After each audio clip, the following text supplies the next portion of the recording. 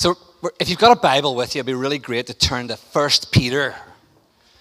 1 Peter is about a quarter of an inch from the back. And we're going to be looking at chapter 2 today. If you don't have a Bible, don't stress out, because it's going to be on the screen. But if you do have one, it's good to follow. So before we get into God's Word, let's just ask God to help us. Let's pray. Father, we're not here this morning to encounter men or to hear what men have to say.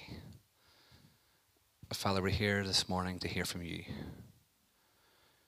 So Lord Jesus, our prayer is that your Holy Spirit would guide our hearts and our heads, focus our thoughts. Father, we pray you will enable us to understand the truth of your word. Father, challenge thinkers to believe and believers to think. Amen. Okay, so 1 Peter chapter 2. I had to put that up because we're getting in a car after this and going to Rome, so I had to go start there. But it's also apt because it's a building made of stones, and that's going to be important because Peter's going to talk about living stones.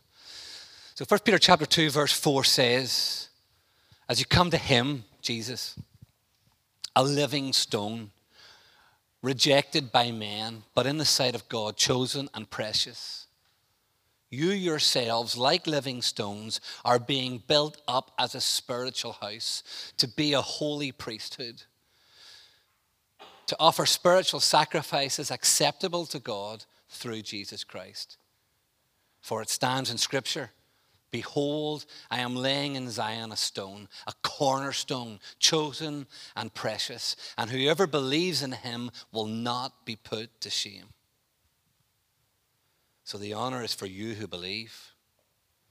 But for those who do not believe, the stone that the builders rejected has become the cornerstone, and a stone of stumbling and a rock of offense. They stumble because they disobey the word as they were destined to do.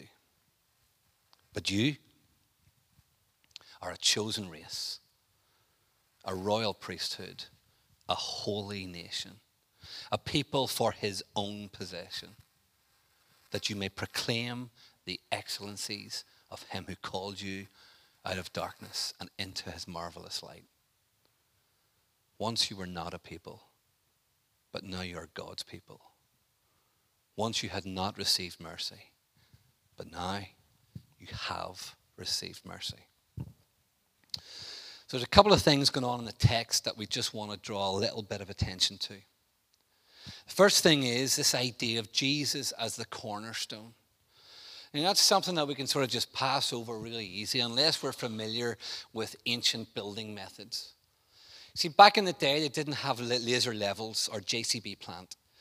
So what was really important, as we all know from our Sunday school days, is getting the foundation right. When you don't have laser level and you don't have JCB plant, it's hard to get the foundation right. So what would happen is the master builder, the architect, would go to the quarry where stone was being hewn that would eventually build the building. And he would have to be an expert in stone. And he would go to the quarry and he would look around the quarry for the part where he could recognize the strongest stone, the stone with the most integrity, the stone that was strong and true and sure. And he would say, cut from here. This is where the cornerstone is going to be drawn from. And then the master builder, the architect, would take that cornerstone and he would take it to the site and he would have the chief mason shape the stone. So the stone was now angled as to how he would want it to be. And every angle that would make up that building was drawn from that cornerstone. Every angle that would go level, that would go flush, that would go plumb. The cornerstone is the foundational stone of everything. If you don't get the cornerstone right, you don't get anything else right. Everything else is skewed. The cornerstone has got to be right. And Peter says, Jesus is our cornerstone. Everything that we build our life upon is based on him. Every example that we take, every truth that we learn comes from Jesus. He is our cornerstone. Jesus is the paradigm. Jesus is the example. We look to him to know which way is true, which way is level, which way is plumb, which way is flush. He keeps us lined up. Jesus is the cornerstone. And the example that Jesus gives is the example that we follow. Jesus says, John 15:12, this is my commandment, that you love one another as I have loved you. We follow his example. John 20:21, Jesus said to them again, peace be with you. As the Father has sent me, so I am sending you. And as we look through the New Testament, there's loads of examples where Jesus says this kind of thing. Love as I have loved, serve as I have served, do unto others, right? So you have the example that Jesus establishes. He is our cornerstone. He is our foundation. He is the paradigm by which we stand. And Peter says we are being built into a spiritual building. We as living stones being crafted together by the master builder upon the cornerstone that is Jesus. Now here's the thing. If you ever see a pile of stones, there's some kind of relationship between each stone. But it's not structured. It's like a loose affiliation. And as you'll see from the photographs on the right, if there's one stone missing from a pile of stones, it's really hard to identify that stone's absence, right? They both look exactly the same, don't they? Those two pictures on the right-hand side. Yet, in one of those pictures, there's a stone missing. I took the picture. I can't even remember where I took the stone from. The time I got home and got it onto my computer, I'm like, where is the missing stone? That's the point. Whenever there's this loose affiliation of a pile of stones just put together with no intent and with no purpose, it's easy to see when stones are not there. It's easy to see when stones are not in their place. Because none of these stones has a particular role other than to be next to the one they're next to. That's it. But that's not what Peter says of us. Peter says we are being built into a spiritual building. We are being built into this temple. We are living stones. And whenever one of the stones in a wall is missing, it sings out right away, doesn't it? You see it immediately. Not only do you see it immediately, the stones around it have got to pick up the slack. If there was a stone in that gap, the stones immediately above it wouldn't be under so much tension. They wouldn't be under so much pressure. But because that stone's missing, they got to pick up the slack. And it's apparent to anyone who walks by that there's something not quite right. You're being built into a temple of living stones. This is the picture that Peter paints for us. There's a gap in which God has assigned for us that we stand in. There's a gifting which God has given us that we use. And when we're not in the gap and we're not serving in our gifting, the other stones pick up the slack.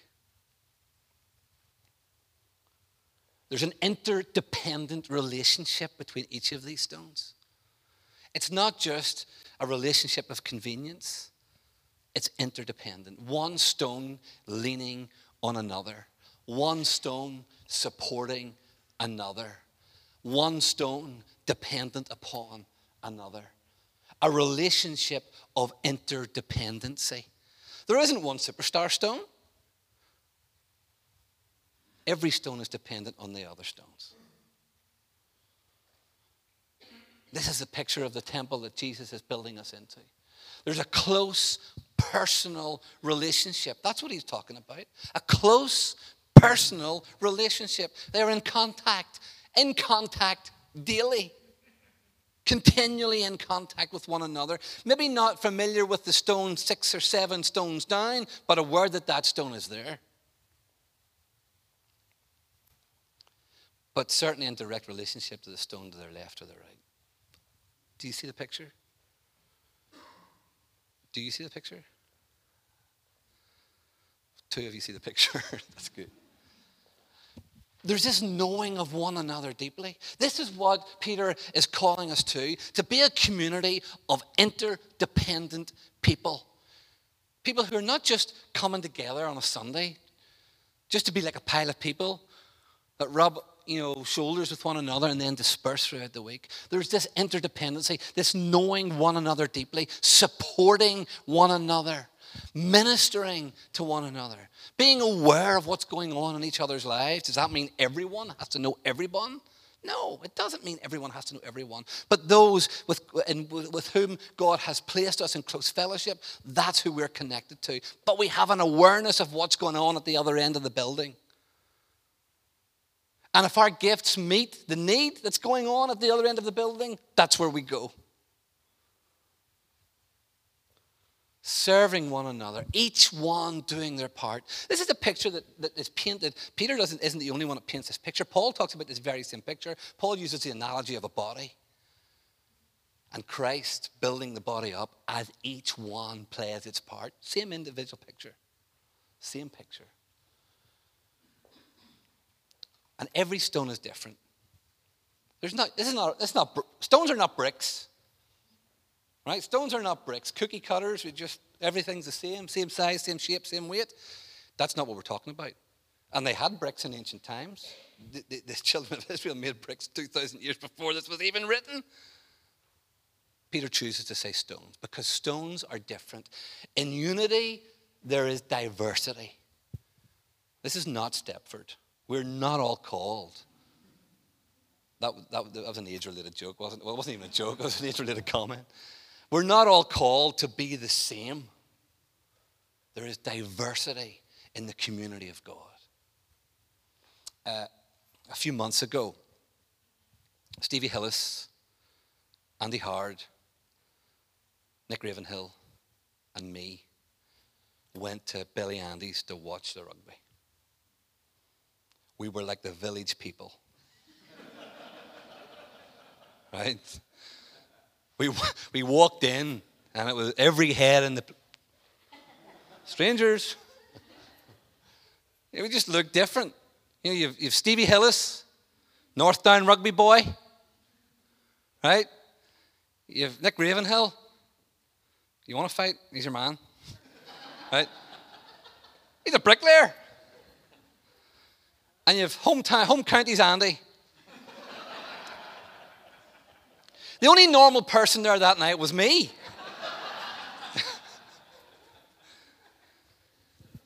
We should have nothing in common. We should have nothing in common. But because we have Jesus in common, we have everything in common. And I may not be interested in what Stevie Hillis is interested in, but because I love Jesus and because he loves Jesus, there is a mystical union between me and the Father, between him and the Father, and between him and me, and therefore I'm going to take an interest in what is going on in his life. I want to know. I want to be part of it. And that's what Jesus is calling us to.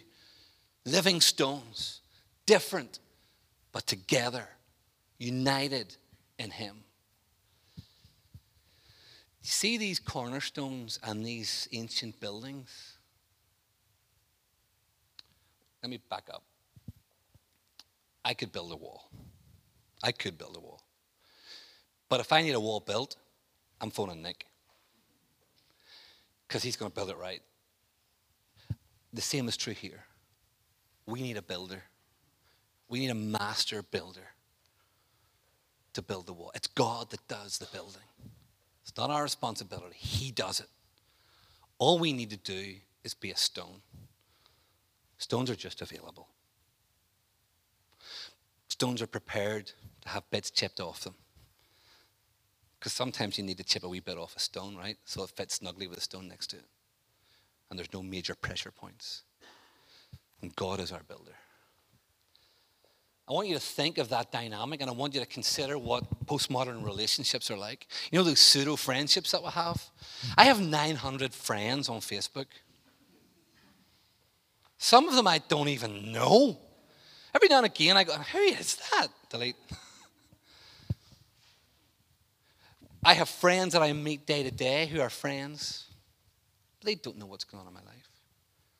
I can remember one time sitting in church, and I hate it when the preacher does turn to the person next to you and shake hands. I just, okay, well.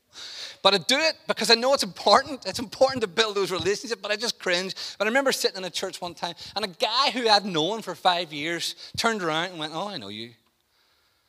And I thought, no, you don't. You don't know me. And I tapped him on the shoulder, and I said, you don't. He said, I do. I said, what's my besetting sin?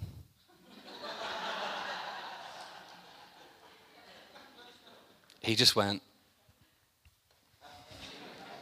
He didn't want to engage, but this is the thing.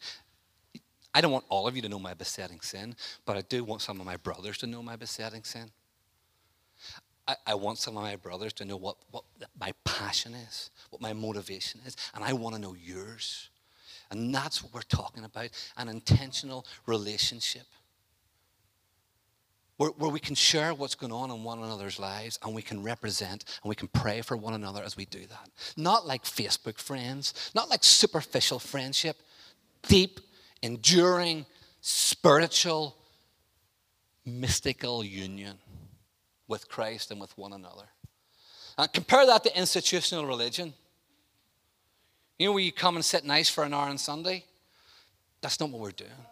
We don't want to be those who just come and fill a pew and go home again and have no interaction or no connection with one another through the week. That's not what he's calling us to. It's never in the pages of Scripture. It's not about a fancy building that we can come and sit in rows in. It never was about that. It's not about the superstar preacher. It's not about the smells and the bells. It's not about the tradition. It's about connecting with him. He's calling us to something more, to something deeper. A friend of mine, he's an American guy, he's called Dennis McCallum, and he talks about the church sometimes looking like this. You know what this is? This is a picture of 22 men desperately in need of a rest, and 60,000 men desperately in need of exercise. Right? And that's the picture. Don't leave. What do we say? We almost say it every week. Everyone gets to play. Don't we? Everyone gets to play. Don't leave it to other people. Don't leave it to the superstars. Because I tell you, I know most of you people, there are no superstars. But let's not just be spectators. Let's get on the pitch. Let's be part of what is going on. There are no spectators in the kingdom. So let's be living stones. Let's be living stones. Let's pray for opportunities. Where can I serve? How can I serve? Ask God. God will tell you. God, how will he tell you? He will give you a burning desire. He'll give you a passion and an enthusiasm. So let's ask him where he wants us. Let's intentionally build relationships. You know, when we do that, while the speaker's getting ready, just turn around. Turn around to someone you don't know. Or if you're stuck in the place where it's people you only know, get to know them. Ask them what their besetting sin is. Maybe not. Maybe don't do that. But get to know. Find out what's going on in one another's lives and bring that truth to the Father. And the next time you're talking, tell them you brought it to the Father. I remember one time talking to a guy, and he was asking me what was going on in my life, and I was telling him about a guy who I was friends with and the struggle he was having, and we stopped and we prayed about it. 2 years later, I seen the guy again, first guy, and he said, how's that guy doing that you told me about last time? I'm like, what? He told me. And he told me, I said, oh, yeah. And I don't know. He said, I've been praying for 2 years and you don't know? He says, you don't get to not know. I'm like, that was a challenge. That's failure of relationship on my part. I would suggest the best way to deepen relationships is to commit to a life group. I know we don't put people under pressure to go to a life group, but I tell you, it's the best way. It is the best way to deepen relationships and to get to know one another. And I'd even challenge you to go beyond life group. Don't just come here on a Sunday morning and there on a Wednesday night. Hang out, go for coffee, eat pizza, have barbecues, get to, this isn't some sort of way out there, super spiritual thing. It's just building relationships. It's not rocket science. And when you're serving, ask people how you're doing. Get feedback. Say to people, how did it go? How am I doing? Where are the gaps? And expect the feedback to be honest. And when you're asked to give feedback, give honest feedback. In love and gently. But tell people. So they can discover where their gifting is. And when God points you to an area, go get equipped. We've got so many things in terms of life group. We've got Vineyard Hub. There are so many things that we do as a church that are there to resource us as individuals so that we can get equipped. Here's the thing. God has never asked for your attendance. God does not require your attendance. What he does require is your service. That's what he's asked for.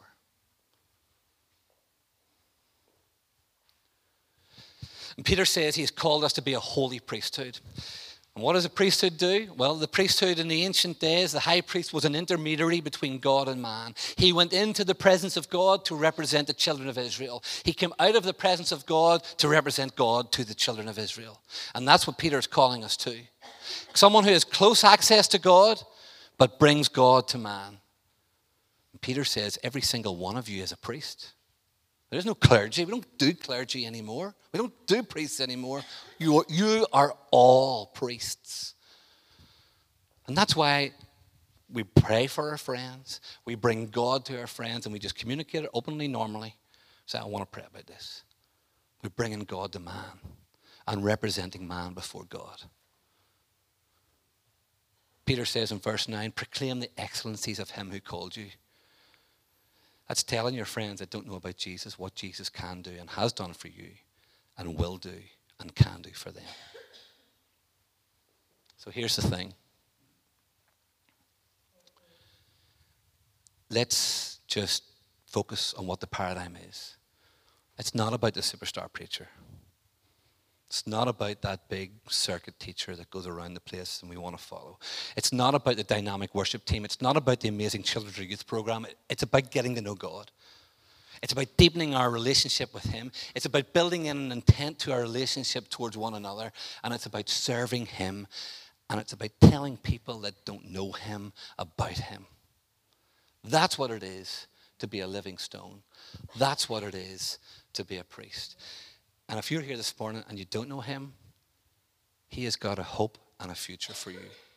He has got a purpose and an identity for you. And he calls you to be part of the building. And another thing we say every week, you don't have to do anything special. You don't have to get right. He will make you right. You come as you are. And he will accept you as you are. So the challenge is this. As we look around our church, we can see gaps. As we look around the cafe afterwards, and we see people who just sit in their couples because they don't know anybody else, there's a gap right there. As we look around, I've seen Gillian putting a rota up for kids' church over the summer, there's a gap right there. You know, we try to deepen our relationships with one another, but we struggle to do it on a Sunday morning. We've got life groups. There's a gap right there. You know where the gaps are, don't you? The challenge that we have is to stand in the gap. Will you pray with me? Let's pray.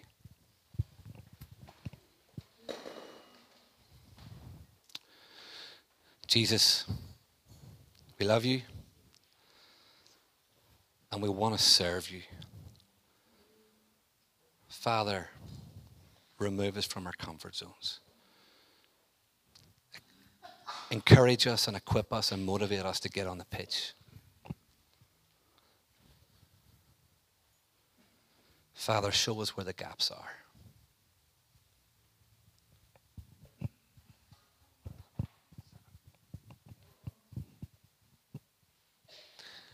Let's stand together, can we?